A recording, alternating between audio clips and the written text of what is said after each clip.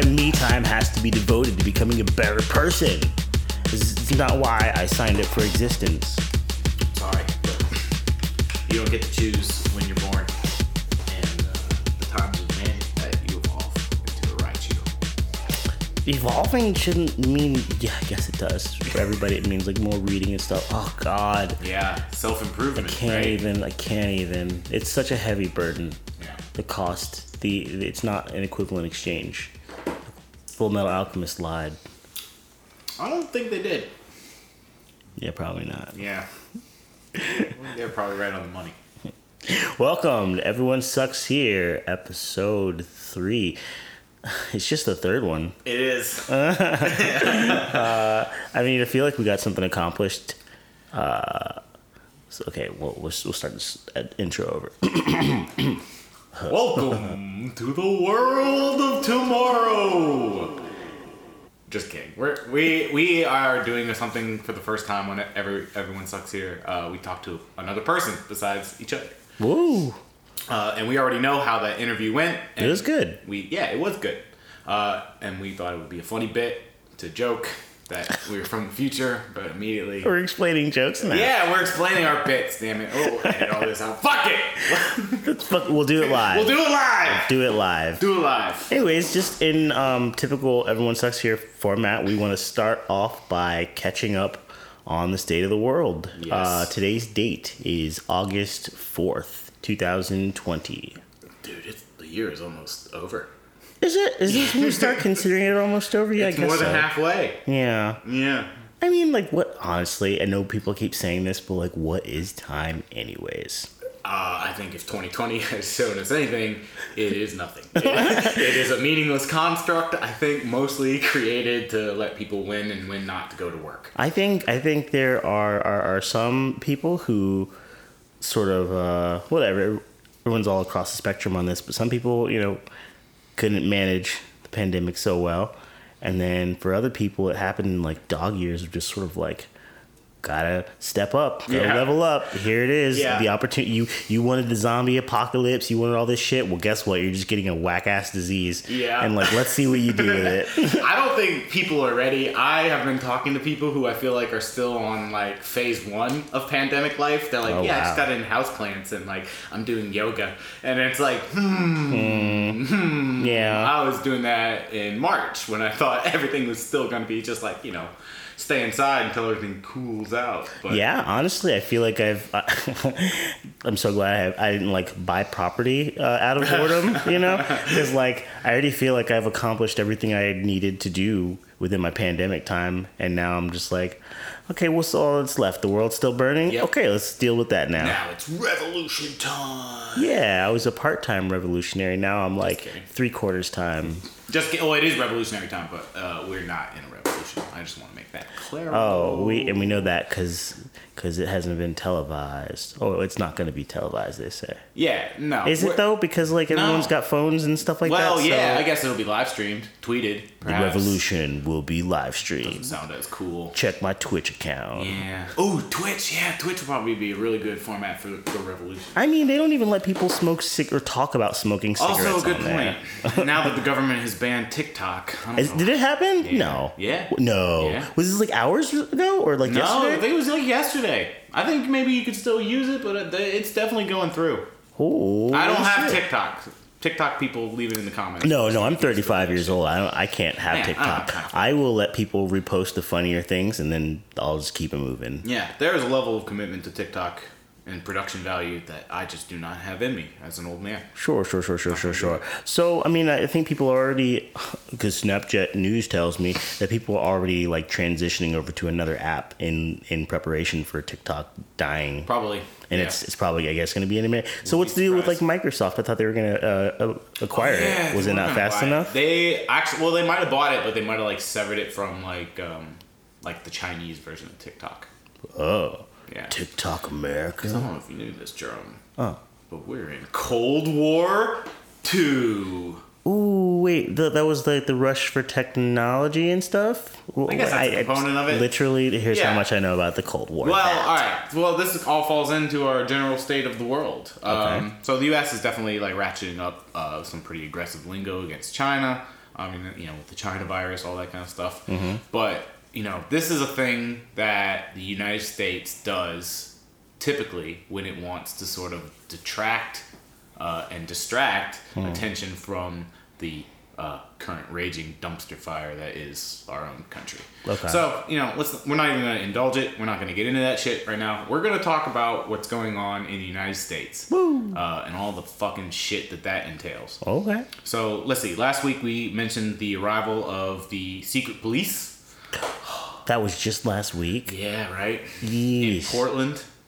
Well, as predicted, they have expanded their scope of operations, and there has been reported sightings and encounters with these unmarked, masked up, tactical gear wearing Gestapo agents in Chicago, DC, and New York City. And it has become common knowledge more so that who they are working for, and that is the Department of Homeland Security. You remember them? I know there was a show, Homeland. Wait, these dudes popped up after 9/11, right? Yes. Okay. Yeah, they were kind of created, maybe predating 9/11, but really given the big bucks in terms of operational funding and technology and gear after 9/11. Unlike other sort of intelligence, apparatus of the United States, they don't have a mandate really. What a mandate being. So let's see, the Secret Service is there to protect the president and actually also find counterfeiters. I think that's their purview, right? Obviously, border security is to guard the border. That's their mandate. That's what they do. Yeah. FBI investigates bodies. and inspectors. Federal body inspectors. They go to the beat. No, the FBI takes care of domestic crime, and the CIA is international intelligence. Okay. And a bunch of other heinous shit, which is another series of episodes probably. But the Department of Homeland Security is there to protect the homeland, whatever that fuck that means, right? Ew. But unlike all of those other organizations, which are kind of separate from the legislative and executive bodies, they operate kind of independently and therefore are supposed to be impervious to political control. Okay. The Department of Homeland Security is essentially at the behest of the executive office, aka the president. So it's his secret police. Donnie Deals' secret police. Jeez, this is really the Dai we were talking about. Yeah, because compared to Avatar, which I'm assuming most of our fan base listens to. I mean, if you've gotten to episode 3 and you haven't seen all 3 seasons of Avatar: The Last Airbender, you're lacking. It's on Netflix. You have no excuse, and we're gonna just keep referencing this. You might as well know. You might as well watch it anyway. The Dai, but the Department of Homeland Security is basically a private sort of paramilitary force for the president. And who can stop them?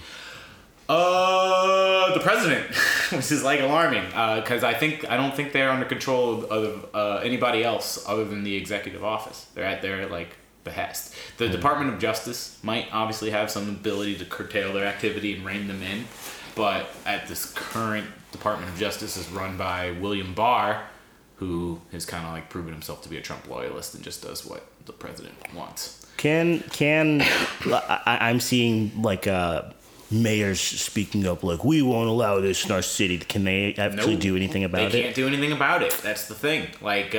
This agency is is again under control of the executive office. So they don't have to listen to anybody else. There's no chain of command on the state or local level that can impel these guys to do anything. And the sad thing is as much as some of these local mayors are speaking out and being we don't want these guys here. If they show up, we're gonna press charges on them and shit.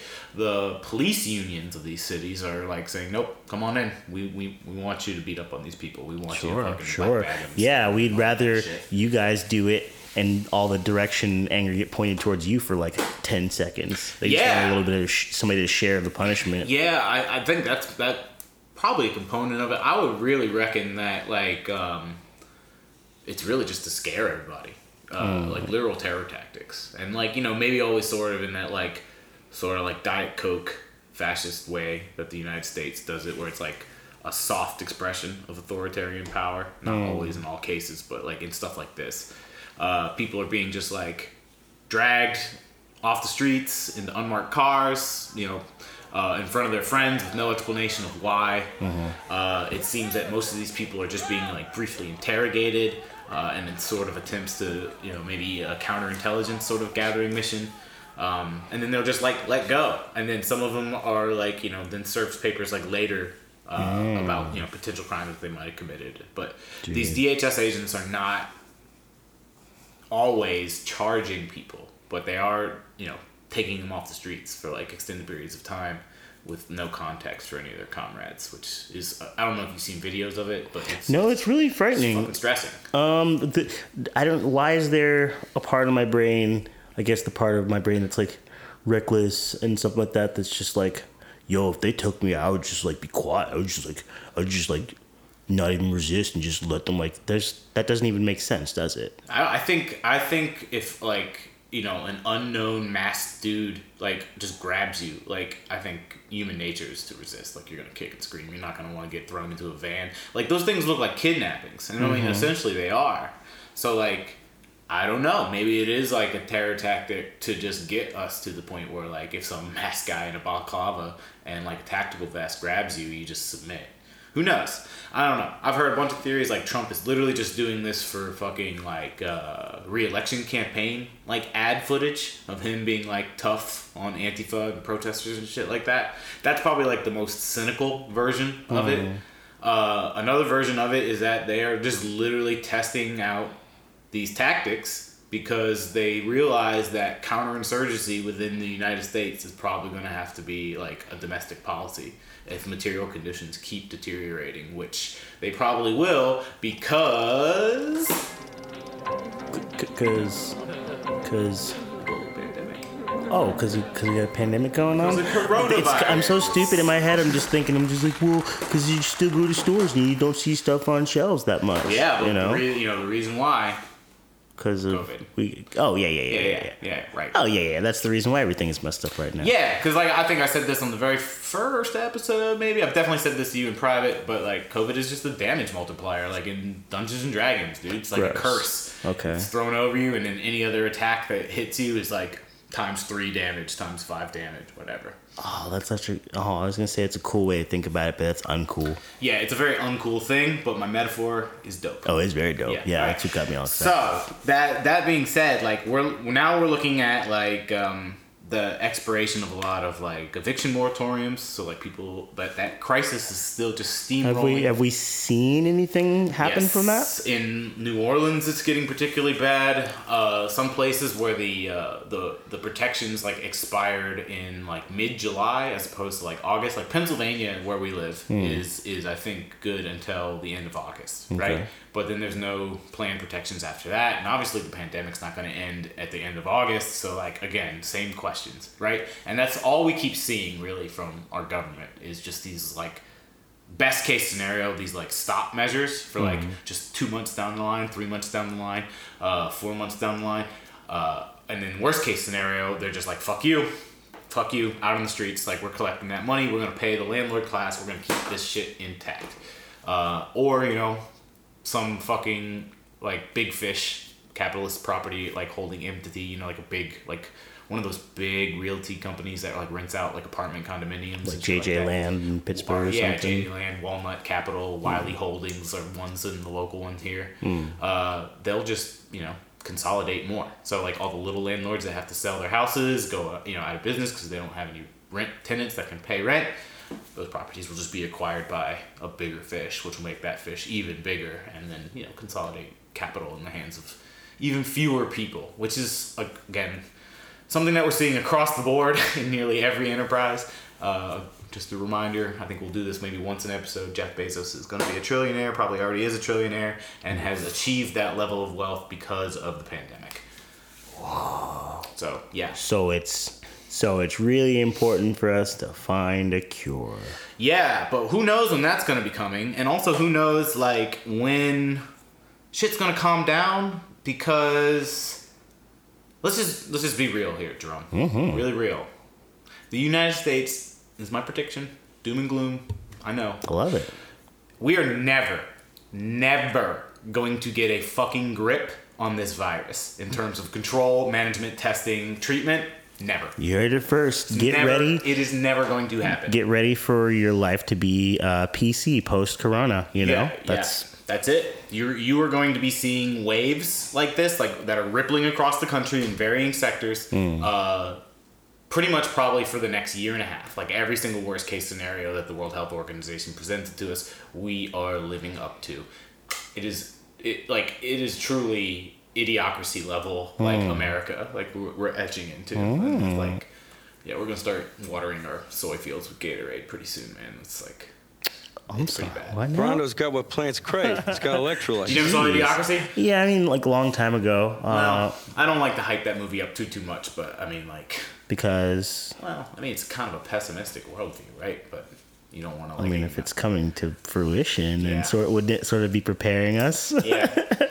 So, Maybe like The Matrix? As much as I don't want to admit that the creator of Beavis and Butthead was, like, right. Well, you love your King of the Hill, so... Yeah. Yeah, he's done some things I right. guess Mike Judge does have the vision. And Office Space. Now that you know all about the fiery state of the world, we're going to lighten the mood a little bit with, like, talks about beautiful things of humanity, like poetry and sex and prison abolition. 3 things that we should all aspire to in life. So, without further ado, here is our very first ever guest interview with poet Danny Janae. All right. So now we're here with Danny Janae. Brian, you have listed all these wonderful credits here. What we got here? We have a poet and a writer for Autostraddle.com, as well as the host for the podcast, which I haven't listened to because I'm a bad host, but Jerome has. The Fig Widow cast, which has like a wonderful intro music. Every time I listen to it, like I find myself dancing a little bit. Nice. It's really nice. So yeah, how's it going? How are you? I'm doing good. I got my negative COVID results back today, so I feel pretty good. Yeah, what was the story behind that? Yeah, I work for a bank and feel conflicted about that in like general, but I got exposed there by another coworker. And so I had been on quarantine for like the last month waiting to get my results back. That's how long it took? It took like 2 weeks to get them back. So technically you just know that you were COVID negative 2 weeks ago, really. Yeah. Have you just been like re-quarantining since then? Yeah, pretty much. And just kind of like monitoring yourself. Yeah, definitely. You have a thermometer? Oh, no, I don't, unfortunately. I lost it in a move. So this is really only our 3rd episode, and we're still trying to get the groove down. But I know that we didn't want to go too long with just our two like cis voices hanging around, like just 2 dudes talking. Too much rah and about class and stuff. Right. And so I wanted to get somebody on that I've just been excited to follow. You do poetry, and I don't really find myself seeking it out too much, but I do enjoy having it being read to me. And that's like a really nice feature of your podcast, is that it even just gives me the time to listen to something that I wouldn't normally. So tell me a little bit about how you came to poetry and your background there. Yeah, it started a long time ago. I was in elementary school, and I had an art teacher, actually, who was very interested in poetry, and she would make us do these little poems, and then we would cut them up into strips and make, like, decorations out of them, like Christmas tree bulbs and stuff like that. And I just remember being really moved by this ability to say what I needed to say in, like, this form that was, like, short and concise and just very powerful in one little go. And I like that because I was always just a very like chill, quiet, nervous kid, and I didn't really talk to anybody ever until I started like writing poems and like finding my own voice in that way. So that's how I came to it. I didn't really start getting published or like reading my poems to other people until about like 2 or 3 years ago, and started taking it seriously around then, after I like graduated college and like moved back to Pittsburgh. Do you also write prose? I do. I write a little bit of like creative nonfiction. I've tried to do fiction, but I can't really. I don't think I have the mind for it. It's really difficult to do fiction. What do you find that poetry can express differently as opposed to like prose? I think poetry can express abstract emotion in a way that prose can, but it's more difficult to do in prose, at least for me.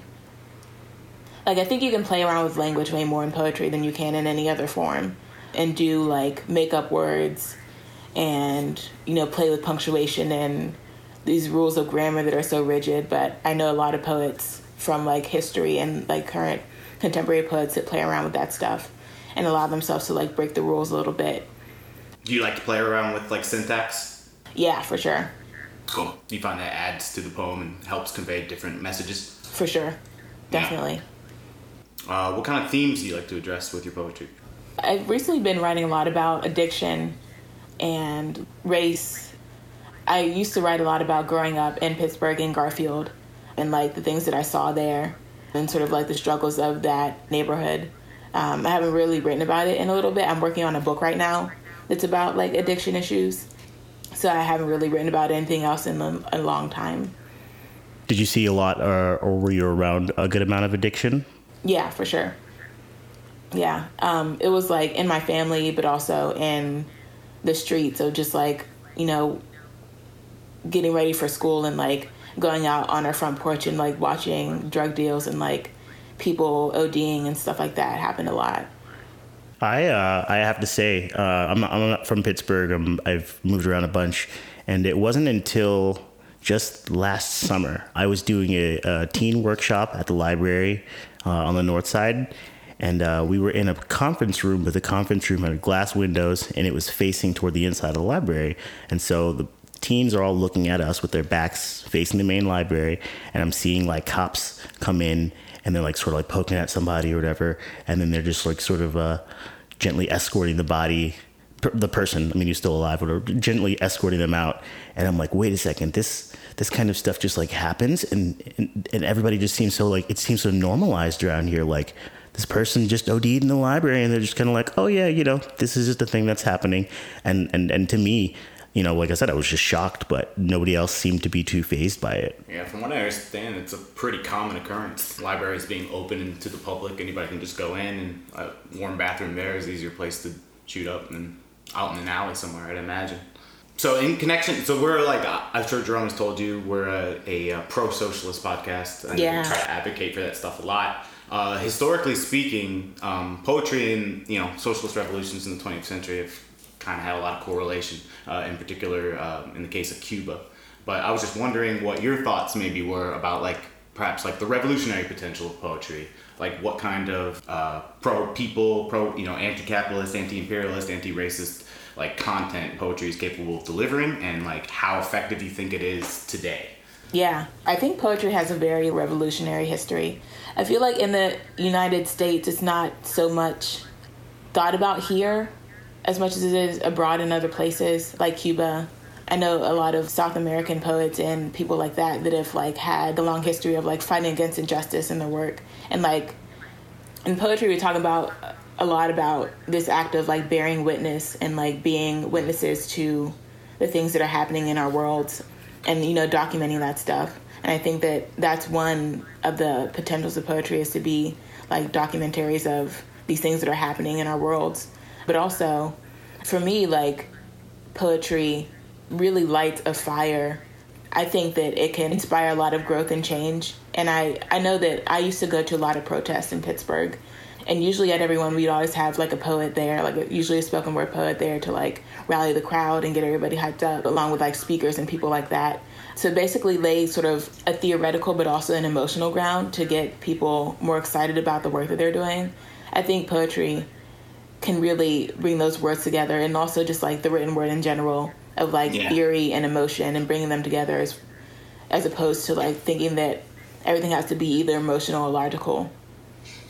Wow, I certainly haven't been to every protest in Pittsburgh this past, I don't know, protest cycle, whatever you want to call it. But I do feel like there is a little bit of that element missing of somebody there with some sort of prose. I haven't heard anybody sort of, like, offer that as just sort of, like, you know, just to bolster people's energy a little bit more. There was that guy, we were at the protest when they took the Southside Bridge, the Birmingham Bridge. There was a guy who did a spoken word poem. Oh, did he? Yeah, he did. Okay, I guess that's my response to poetry. That was definitely a component. Yeah, I'm the poetry guy. Jerome just wanted to talk about, like, all the sex stuff. So that's how we kind of divided the tasks here. Yeah, there was a spoken word poet on that bridge who was part of the speaking that happened while we were holding it for that time. Oh, shout out to you, whomever that was. I remember it, and I think he was affiliated with One Hood, and I'm not. You know what? You Okay, remember you're that? right. I do know now that you said that he's with One Hood. And yes, it was effective. Yes. I did feel myself just being like, yes, this person, they can speak with a tone and a cadence, and he knows his words, and it's hitting. Everything is hitting the way that it's supposed to. And like, I don't know. I also think these people need to start coming up with some chants, you know? 'Cause, Yeah. Yeah, poets should be writing chants. Like that should be. Yeah, basically, for sure. Like a task for them or something. Definitely.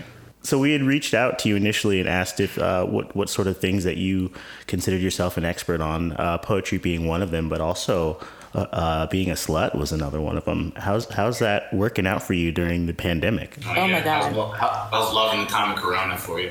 For the past like 3-4 months, it's been a dry. Yeah.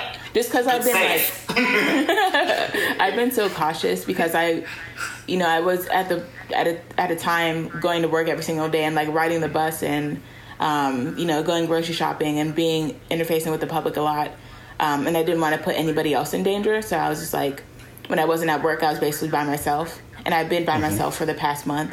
So I just was like, I need to buckle down and like deal with my horny emotions and just like chill. But now that I'm like negative, I'm Now like, that you got that negative yeah, reading. exactly.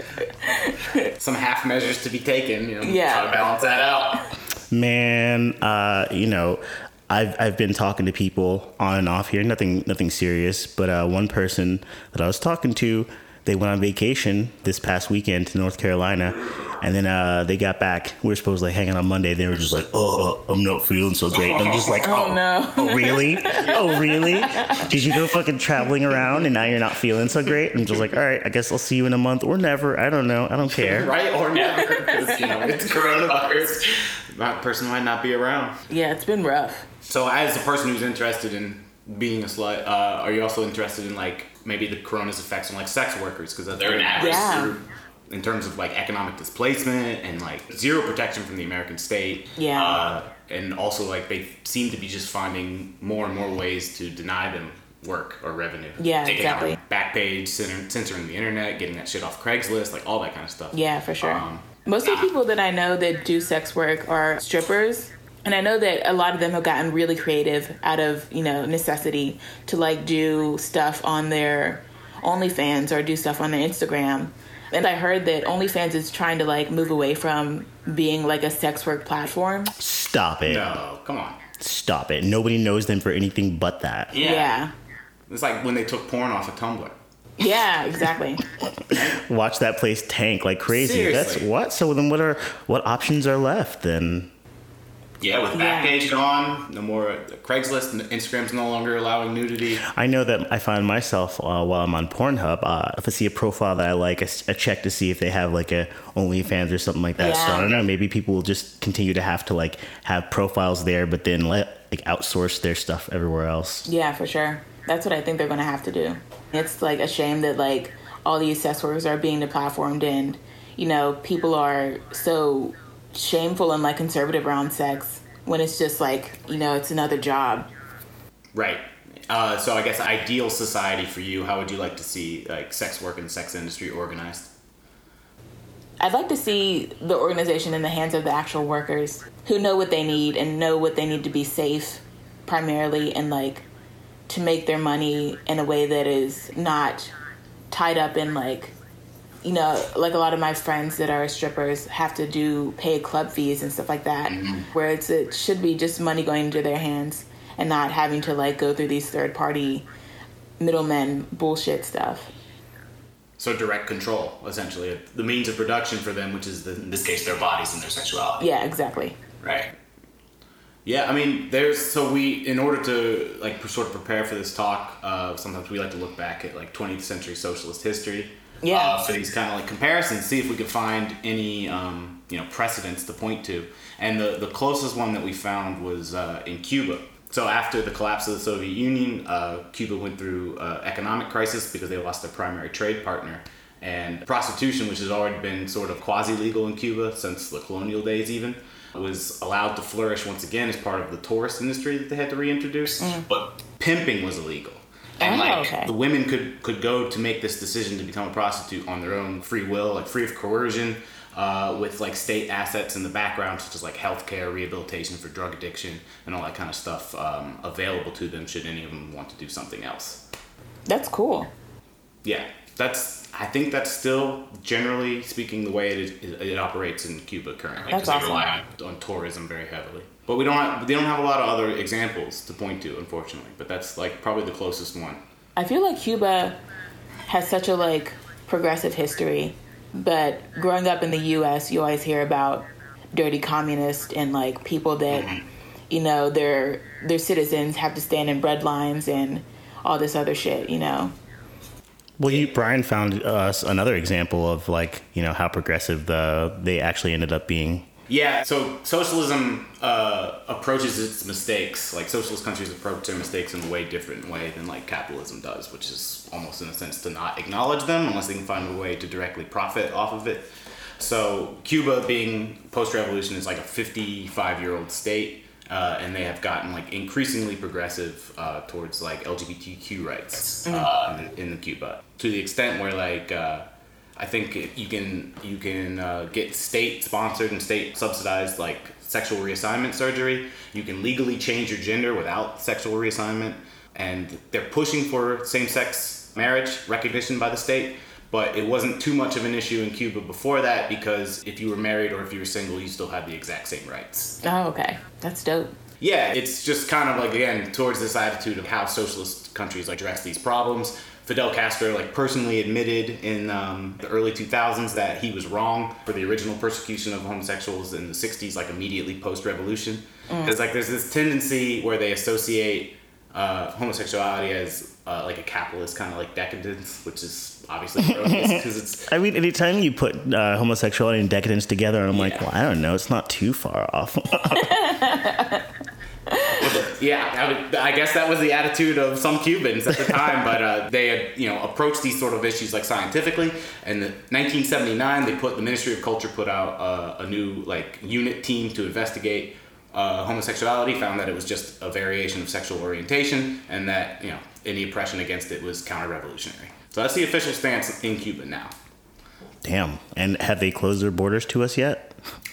We have closed our borders to them once again. I think Trump reversed some of the policies that Obama laid out, where we could like go there and visit, and now we're no longer allowed to. Oh. All right. Well, it's off the table. A little bit. Yeah. So one thing that you did, we asked you if there's anything that you wanted to talk about in detail a little bit, was prison abolition. Yeah. So why is that so close to your heart or anything? Yeah, I think just because of like the nature of the way that I grew up, in the neighborhood I grew up in, I just like am so interested in prison abolition because I have family members that are in prison. I have friends that have been to prison. For me personally, when we talk about prison abolition, I feel like people are always like, well, where are we going to put the bad people? And think that, that siphoning away this huge population of people is somehow keeping us safer when it isn't. There's still police that, kill unarmed black people. There's still rampant crime that could be prevented if people had what they need to live happily and healthily. Mm. But we don't, and we think that, these people that are in the prisons are like rapists and murderers, when I think like a very small percentage of people that are rapists are in prison. And I don't even think that like rapists should necessarily be in prison. And I say that as a survivor myself and someone who has been through the whole process of taking my offender to court. I think that rape victims get used as like a theoretical, like, oh, what are we going to do about people in prisons if the rapists are set free, but like no one's protecting us anyway. So like, what is the disconnect? What is the issue? And I feel like that gets used as a talking point a lot recently with like talks around defunding the police and abolishing the police. So I just wanted to talk about that because it's like super close to my heart in a lot of different ways. And I just think it's really interesting. Yeah, it's a topic that's kind of like dominating the discourse right now, the abolition of police. Like liberals seem to think that's like a step too far, while more like leftist type people are really pushing for it. Yeah. But I guess the question that everyone is sort of asking is like, how is that accomplished? And what does it look like?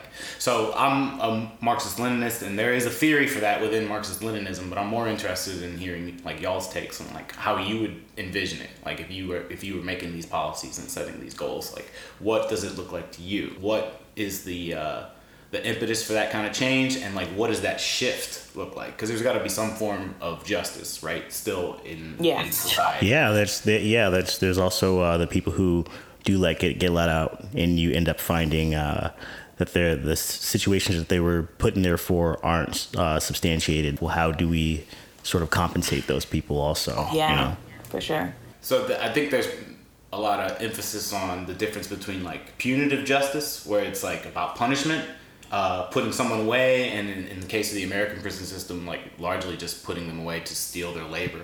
For them, either through coercion or like, you know, really hyper exploitative wages, like 5 cents an hour or something like that. And in socialist countries, there's more focused on rehabilitative sort of justice and like correcting the problem. Like you were talking about, like through the socioeconomic issues that they connect to, like people's access to material goods, like whether or not they have a place to live or whether or not they have access to healthcare, education, and jobs. Brian and I were talking about that a little bit. We like to have like a little pre-show wrap, so I don't go on the show completely not knowing what I'm talking about. And, you know, you very easily were just able to just talk about the fact that like people whose normal conditions aren't being met, you know, are the ones who are in these systems, and then they're not able to get out because stuff just keeps stacking up against them one after another. There was this story about Brian had found this anecdote. Reading a book called Carceral Capitalism by a professor out of Harvard named Jackie Wang. And she just is really talking about the way the role of the state has shifted, as its only means of generating revenue is just basically to turn its citizens into batteries, and like they can kind of force that income out of them through almost like Kafka-esque like fine processes. So this is a story about a man named Tom Barrett from Georgia who was arrested in 2012 for stealing a can of beer. When Barrett appeared in court, he was offered the services of a court-appointed attorney for an $80 fee. Barrett refused to pay and pled no contest to a shoplifting charge. The court then sentenced Barrett to a $200 fine plus a year of probation. Barrett's probation terms required him to wear an alcohol monitoring bracelet, even though Barrett's sentence did not require him to stop drinking alcohol. And the bracelets would thus detect the alcohol Barrett chose to drink with no consequences. He would, effectively doing nothing. He was ordered to either rent this bracelet or go to jail. The bracelet cost Barrett a $50 startup fee, a $39 monthly service fee, and a $12 daily usage fee. Though Barrett's $200 fine went to the city, all of these other fees went to a private company known as Sentinel Offender Services. And then the story with him goes on is that eventually those fees got so high that he couldn't pay it, and they put him in jail. Holy shit. Yeah. So like the alternative from a ML perspective is just like it's all about transitioning society so that the rights of like the working class people are front and center. Because I think we can acknowledge now that the way prisons and the police are set up is that they're in the service of the ruling class, right? Yeah, for sure. So the idea is that prisons and police don't go away in like a socialist state, but they're now in the control and in the service of the working class. So like the people who go to jail are like, you know, exploitative capitalist type people, like counter-revolutionary type people. Like Jeff Bezos would be in jail. The guy the dude who was part of that pharmaceutical company that basically like invented OxyContin and then got the entire country hooked on it would be in jail. Like those are the enemies of the working class. So it's a transitional phase through Marxist-Leninism, but like there are other theories about how prison abolishment could happen. And for the people who aren't like the high level stuff, we're just talking about. You and I talked about it a little bit last night. Yes, ideally, if everybody's material conditions were met, then there would be a lot less, you know, theft and these kinds of things or whatever. But like, what about, I just hate to say it, just like, what about like deep psychological problems and stuff like that? Like, is that what we build social programs instead of like jails to house and facilitate these people? I guess that would be the ideal, right? Is if we're looking with crimes as a result of mental illness or crimes as a result of like, you know, what they call crimes of passion. There should be a focus on rehabilitative justice in those senses, right? Yeah, for sure. Re-education. Something other than just sticking a person in a box and forgetting about them. Yeah. Yeah, and I mean, they talk about the fact that there's more than enough houses in the United States. There's more houses than people. I think it would be easy. Why is it like such a big deal when people talk about like, well, who's going to take care of these people? It's just like, okay, well then you just make the jobs for that. We have the wealth to do it. You have the wealth. You have the places. Now you staffed somebody in a place that houses all these people that need help instead of them being in jail, and they'll essentially be doing the same thing of just like they're there. Well, it's not the same thing. If they go to regular jails, they're there to be like slaves. In these places, there will hopefully actually be rehabilitation of some kind. Yeah, definitely. So what sort of prison abolition theories like that you've come across that you find yourself like personally resonating with? I think that the one that resonates the most with me is the one that we've been talking about, which is like the rehabilitation one. And also like I think that there's a lot to be said for like community care and like people taking care of each other, which can be done through what Jerome was talking about of like if we had these empty houses, we turn them into rehabilitation centers and make jobs for people who are in these communities to help their neighbors essentially. If they have the skills and the means to do that, then that's a program of like addressing these issues that I'm interested in, of like giving people the tools that they need to help each other. Because it's like, what we're doing now is obviously not working. I forget the correct word for it, but like the rate at which people enter prison and then like are released and then go back because of I think recidivism. Yes, thank you. Yeah. That sort of thing that happens will just continue if things are like on the path that they are now. So I feel like, even people with, these deep psychological issues have needs that need to be met, mostly like intensive therapy and probably medication as well. And a lot of times they can't get those things because of they don't have the money. Lack of health care and things like that. Yeah, exactly. Yeah. And then there's just the quality of life for someone who is like post-incarceration, right? They're disenfranchised. They no longer have the access to vote. It's almost impossible to find housing and a job when you have a felony charge on your record. Like, life just becomes increasingly difficult. So the rate of recidivism becomes extremely high because in order to make ends meet, you go to what you know, and in this particular case, it might have been crime. Yeah, exactly. So do you kind of buy the notion that if people's material conditions are like more like provided for, that petty crime, nonviolent crime would generally decrease? I think so. That's what I believe. I think that a lot of crime is like crime of necessity, of just like, I need to eat, I need to have my kids taken care of, I need my medication, I need all this stuff, and it's just not being met by our government or people that are in control. So you have to do whatever you can to get what you need. And people turn to like things that are often non-violent crime or even sometimes violent crime of like, armed robberies and stuff like that. Yeah, it's just like, I really truly believe that if people had their needs met in that way, that crime would decrease a lot. Do you think this sort of like compassionate worldview is informed by the fact that you're a poet? I think so. Even like a little bit. Yeah. I believe that. Yeah, poets, they're sensitive people. They got the plight of humanity close to their heart, right? Exactly.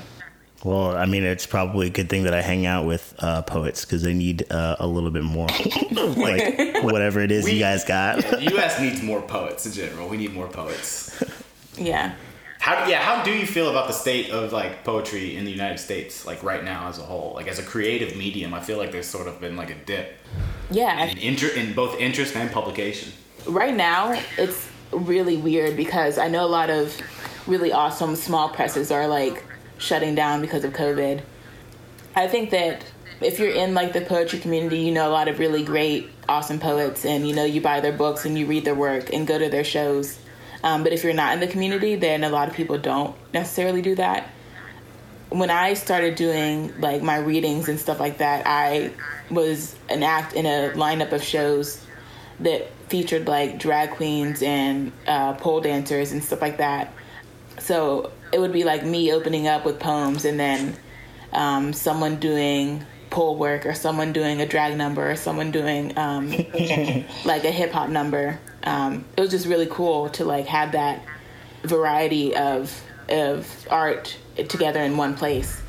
I think that right now poets in the US at least are they're putting out a lot of really great work, but not seeing a lot of mainstream attention and accolades, I guess I would say.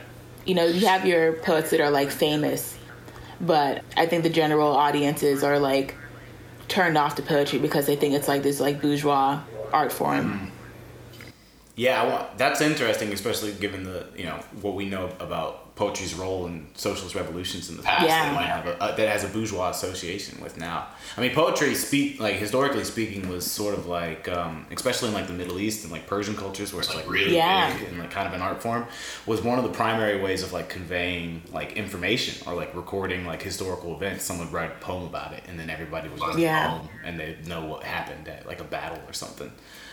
So yeah, it is kind of interesting that in at least the Western, maybe American imagination, that poetry is for like rich, decadent people. Yeah, for sure. Yeah. So how do you think the working class like maybe reclaims its hold on poetry? Just more working class poets. Yeah, more working class poets. I think that universities in some way have like a claim on poetry and poets in a manner that I think is like not healthy or helpful. You know, there's like this pipeline of like, you get your undergrad, you go and do your MFA, sometimes you might go and do a PhD in poetry and then start teaching and then become like sort of famous in that way, and then the cycle repeats itself of just like the only way to succeed in poetry is to have all these degrees, and I think that keeps people away from it. But if people were presented with alternate pathways of like you know, doing slam or like just doing on the ground like poetry readings that aren't necessarily connected to universities and colleges, I think that we could reclaim it in that way. Yeah, so more poets at protests. Yeah, absolutely. Especially the poets of the youth. They're the ones that they've been leading us lately. And all these protests, I would be amazed to see what they have to come up with.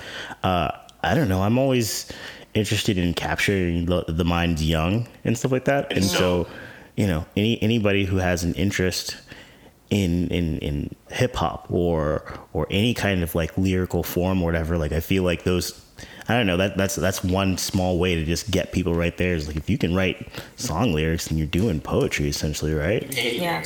I'm so fucking over it. I don't need your sadness clouding up my fucking good Gemini vibes. I just can't have that this shit. This man ignores like one half of all music. Lyrics just go right through his Somebody, ears. I'll be in a car playing a song for somebody. They'll be like, "Isn't this so good?" And they're just like, "Jerome, this is so sad." I'm like, "Is it?" I don't know. The beat's up. The beat, yeah.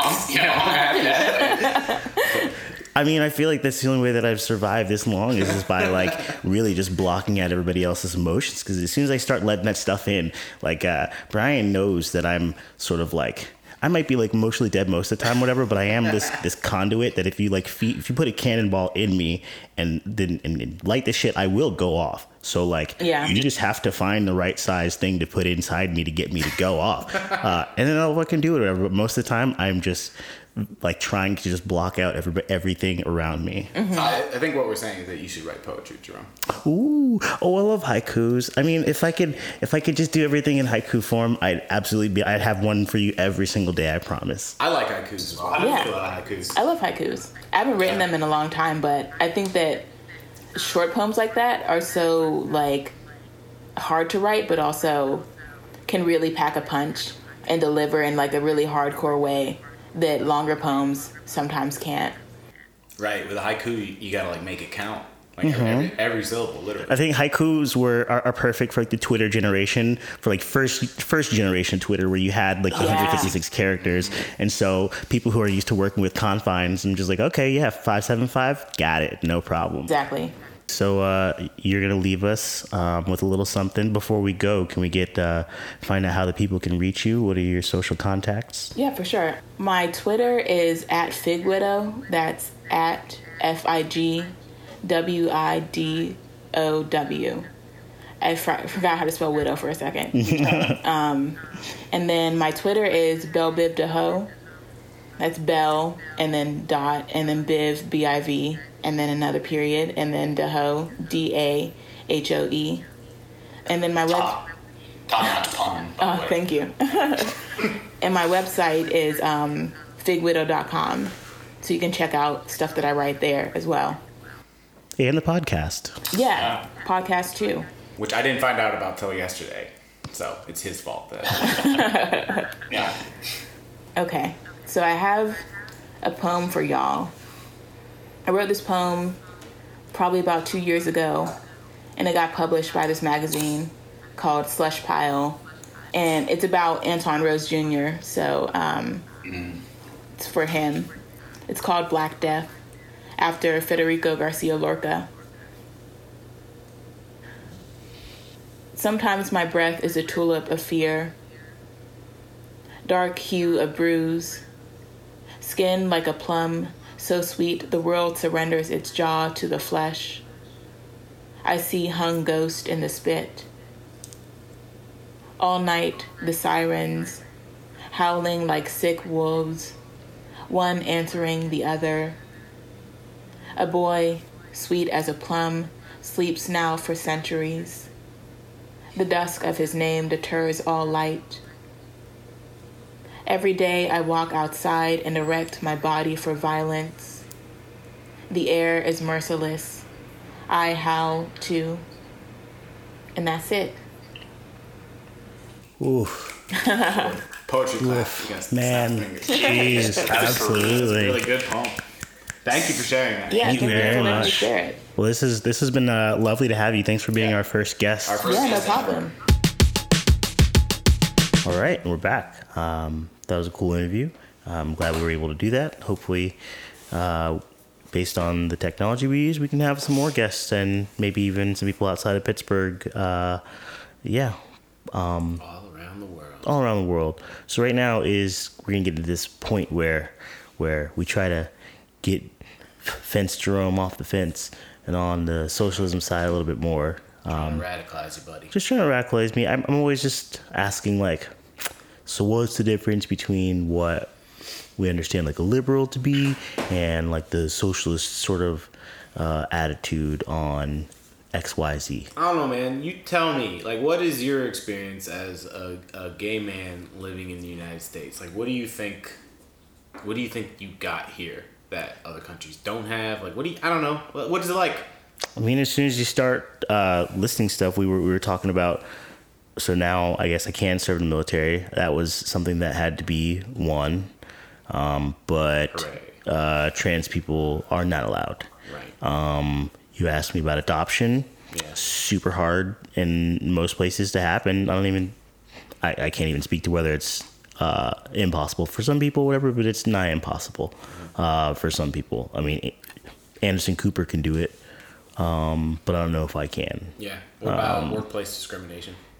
Oh, didn't we just fight to win that? Didn't we just fucking resolved got that in the year 2020? Okay, good. Right. For us. So it seems like I guess what is that a result of the Republicans being in the House, or did we have the chances to secure these things as liberals and we haven't? And then if so, why not? Well, I guess that ruling was like, I think some of the Trump appointee judges like sided on that favor. Gorsuch, maybe not Kavanaugh.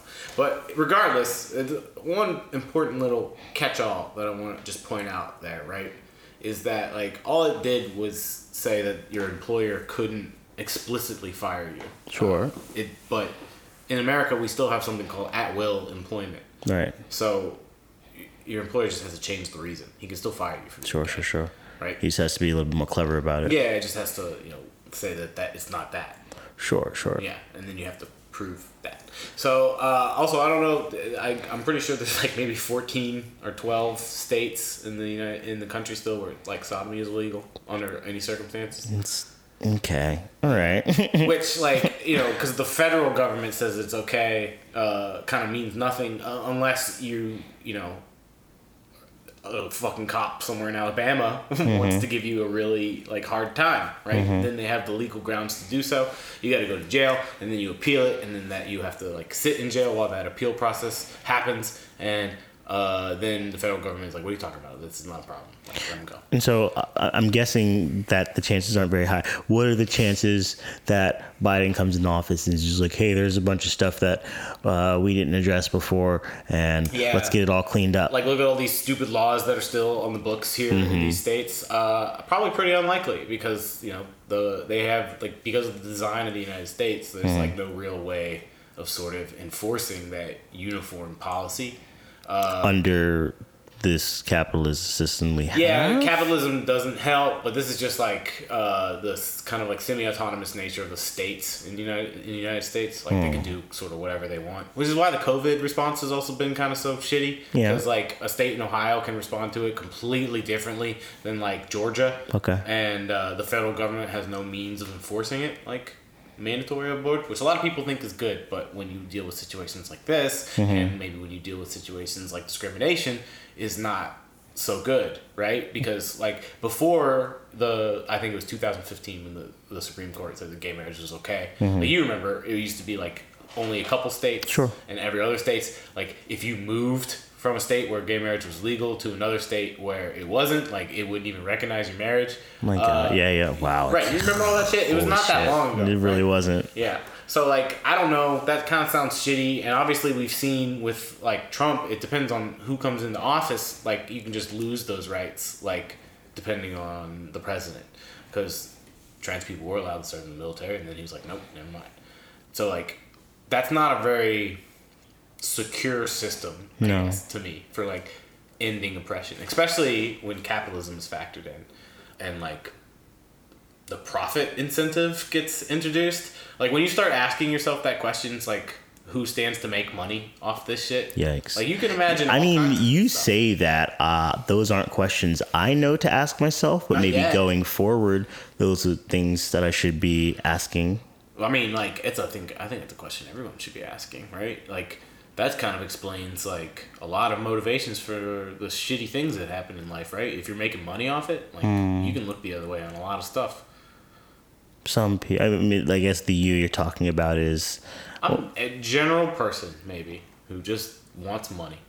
Because they know that that's power. I don't know. Like, who doesn't... Like, that's a Freudian thing, right? Like, everybody has an appeal to power. They want to, like, feel powerful in some kind of way. But capitalism is just a system that, like, enables those, like, the worst ambitions to power that exist. Yeah, I agree with that. Yeah. So, we got a little off topic here, whatever, but what we wanted to sort of bring this back to, a little bit in the episode, we talked about Cuba, and I've always only heard, like, you know, pretty shitty things about places like that and their attitude towards homosexuality and stuff. So, shed some light on that. To defend it, yeah, I can. I can try. So like, look, name of the pod is Everyone Sucks Here, right? So like, we're gonna be honest in our appraisal of this kind of shit, and we're gonna like, you know, we're not gonna pull our punches just because they're our faves, right? So Cuba is a socialist country, and post-revolutionary period, which happened in 1965.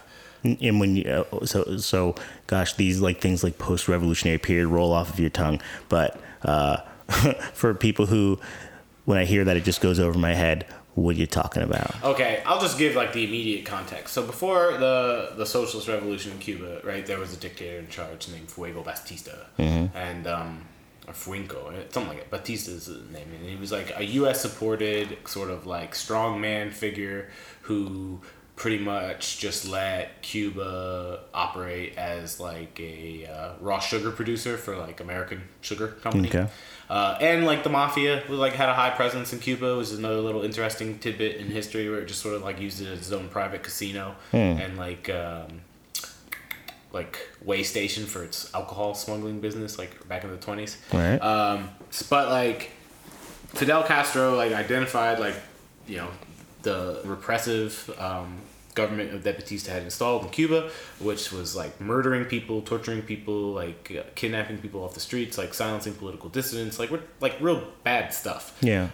And I mean, doesn't sound too much far off from where we are right now. Yeah, certainly. Yeah, certainly. Well, I mean, maybe I don't know what's kind of going on in this country behind closed doors, but like Batista do some particularly gruesome things. They had this torture device, right, where it was like something that was like strapped to your eyeballs and had needles on a crank that, like, as they were interrogating you, they would like kind of crank this thing until the needle just went down further and further and further until it eventually pierced your eye. Yeah. And then Fidel Castro and his revolution kicked all those guys out. Okay, so that's Point Castro. Yeah, Point Castro, right? So, of course, this is where the mistakes come in regards to the revolutionary government's understanding of like homosexuality, right? Yeah.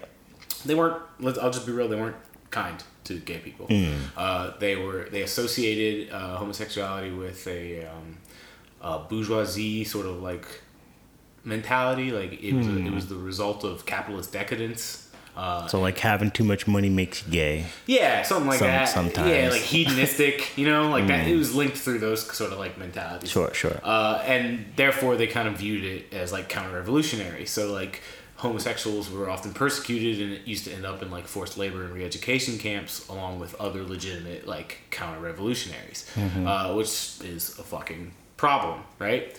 How can you put gays in labor camps? Like for what? Make it like, I don't know. You can't put me in a labor camp. Yeah, that's what would crazy. you even do in a labor camp? Come on. How long would you? Oh, they get so mad at me for just like picking at grass and like doing cartwheels and shit. This is gonna be soccer all over again. Oh my god, yeah. You have screamed at me for being too hot in my house. And sometimes it feels cool. Like a personal attack when I walk into a room and it's not pre-cooled. I'll say that much. Well, it's not. It's pretty hot in Cuba. Oh shit. Okay. Right. So I don't think you would like it very much, and like that's not to make light of that situation at all.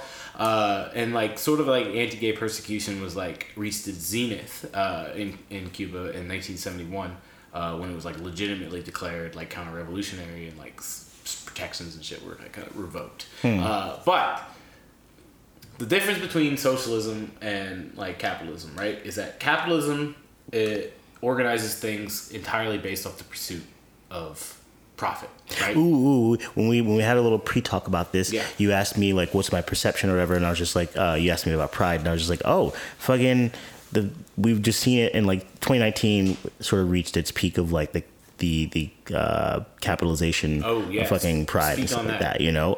The fact that you look around and there's cop cars with pride stuff on it, Chase Bank, fucking we support you, blah blah blah. Meanwhile, if my gay ass calls up and it's just like, hey, can you take this charge off my shit for like a withdrawal fee, they'd just be like, sorry, we can't do that. And everybody that's worked at a bank has told me yes, they can. Right.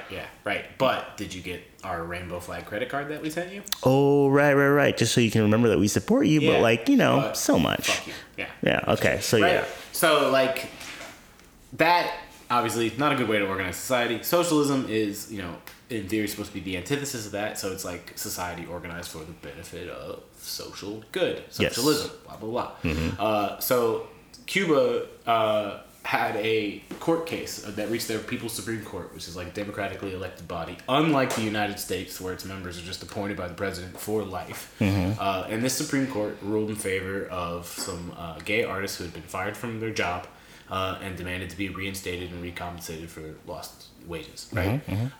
And the court ruled in favor of them. And acknowledging that ruling by the court, the Ministry of Culture in Cuba immediately created that year a new unit to scientifically and sociologically examine homosexuality. Do we have one of those in America? No, I don't know. Maybe in like recent years, but certainly not probably as early as that. I don't know. To be honest, I don't really know. It's probably different. It's probably something I should know. Yeah, probably something maybe you should know, or maybe the fact that you haven't heard of it is indicative of that. Yeah, we'll go with that. Maybe there's like one in California, but not one in Montana. Like who the fuck knows? Like the United States is such like badly organized, as we've been saying over these last couple episodes.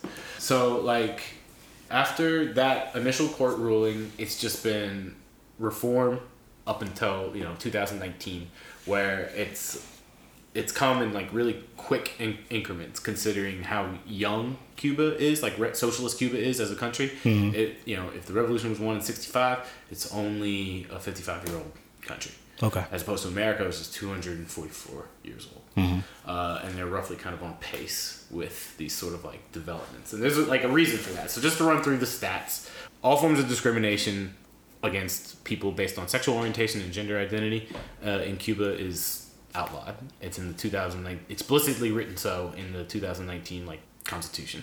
If you are a trans person, as of 2008, you were able to apply for state-sponsored sexual reassignment surgery. Come on. You could go access that beautiful Cuban free healthcare and change your gender, and the state would pay for it. And in 2013, those rights were even extended further to you could legally change your gender without sexual reassignment surgery. So you could just if you didn't get there yet in your transition, you could just change your gender and have the state recognize it.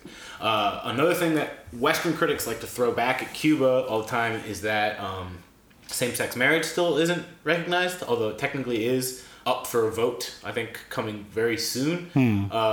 And that is a movement that's being led by Fidel Castro's niece. And one of the things that people don't really include in that criticism is that in Cuba, married couples and single people have the exact same rights. Right. So the impetus to get married it was not as important. Okay. Right? I'm fine with that. I don't need the certificate of marriage. Sure, but people in Cuba that did want the certificate, pressed the government until it was considered and is now up for a vote, and it seems like it's going to pass, given the way things are going. Yeah. Another thing, just so I'm sure people will be Googling this afterwards, right, is that the Cuban government canceled the 2019 Pride Parade. And that is a thing that you will find out when you do Google LGBTQ rights in Cuba, because it'll come up priority search First thing, results. yeah. We all, if you watched or if you listened to the last episode, you know why that is, right? Cultural hegemony. Yeah, that's what I was gonna say. Yeah, right. Yeah. See, you're retaining. For sure, It's all in there. Good educator. He's the best. Yeah. All right. Anyway, so I don't know the exact story, but the official position from the Cuban government, right, was that they did so for security reasons, which everybody can be like, oh, that's just an authoritarian excuse, blah, blah, blah, blah. But you're talking about a country whose greatest nemesis is 90 miles away. What's 90 miles away? The United States. No way. Yeah. We're its greatest enemy? Oh, because they're socialists and we're fucking what we are. Yeah, exactly. Whatever that this is. big capitalist hell beast. That's what we are. Yeah, that's what it is. So, what else was going on in May 2019? There was basically a kind of U.S. air quote sponsored coup going on in Venezuela, which is Cuba's biggest ally in the region. So, put in the context, maybe it was legitimately for security. I don't know. I couldn't say. But I can say that all of those protections and guarantees still there. Still there. Right. So you don't get a parade, you don't get a flashy thing, but at least maybe nobody bombed the parade. Yeah, maybe, or maybe there's no CIA spies infiltrating anything like that. I mean, who the fuck knows? The CIA is a very crafty, almost fucking Lex Luthor kind of evil organization who has done. Is that what it stands for? Crafty Intelligence Agency? Yeah, I mean, might as well. They're devious little pricks. So rightfully so. Maybe the Cuban government is paranoid because of that. But who's to say? But all I do know is that so keep your nose out of shit, America. Yeah, and also level up for sure. But when we're talking about solid guarantees, right? About ending what Lenin referred to as special oppression, which is this idea that beyond the general exploitation and oppression that capitalism produces. We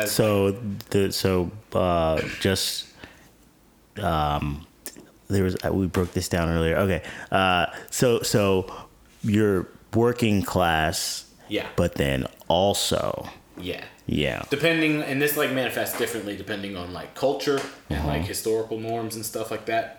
But in the United States, right, there's obviously special oppression for blacks. Yeah. In the United States, prior to maybe 2015. I mean, you would think. Still ongoing. Yeah, there's special oppression for homosexuals, right? On top of just the general exploitation and oppression of capitalism. Yes. So Leninism, in theory, is dedicated to ending all forms of oppression, right? And if socialism is this way of organizing society that kind of takes a scientific approach to addressing the ails of society, then it stands to reason that it's eventually going to uncover the roots of all of these special oppressions and then remove them. If its stated goal is to end all of oppression, then that's like the only inevitable conclusion. There's no profit incentive standing in the way of that progress. There's no like private interest that can make money like off of just attacking gay people. Like in the United States, think about mega churches that are specifically like anti-gay, right? They probably make a lot of money pushing that hate. Oh, I'm sure creating they've merch got surrounding it. Sure, they still have conversion therapy and stuff like that. Yeah, like that's a profitable like industry that people run, camps, whatever the fuck, and it's all to appeal to this like niche demographic that could be reached through re-education. And that's another fundamental difference between capitalism and socialism, right? Socialism seeks to correct the problems within a culture by re-educating people about these things. And boy, like, is it an education. It is. Like I'm proud of you, but I can tell that you're bored as shit a lot. But no, it's great. Like I really do feel a strange like sense of hope, more than I did before. Now that I'm learning more about this stuff, even if the hope doesn't get me anywhere or whatever, I don't know. It's still just better than just being like, yeah, I think it's over for humans. I think it's time to give up. I think it's just like, I think there's no chance. Yeah, in that way, socialism is kind of like a beautiful alternative to nihilism. Yeah. Oh, gosh. When I latched on to nihilism in 8th grade, I thought I had just struck gold. I was like, yo, you mean I don't have to care about anything? Right. Sold. And capitalism, to a certain extent, kind of embraces nihilism, right? So, like, if we don't have to care about anything, just like, I want this shit, so let me buy it. Give me. And like that's another thing that, like I was saying, like stands in the way of social progress is because like capitalism will isolate these stupid ideas and then prop up what they call cottage industries around them to support them.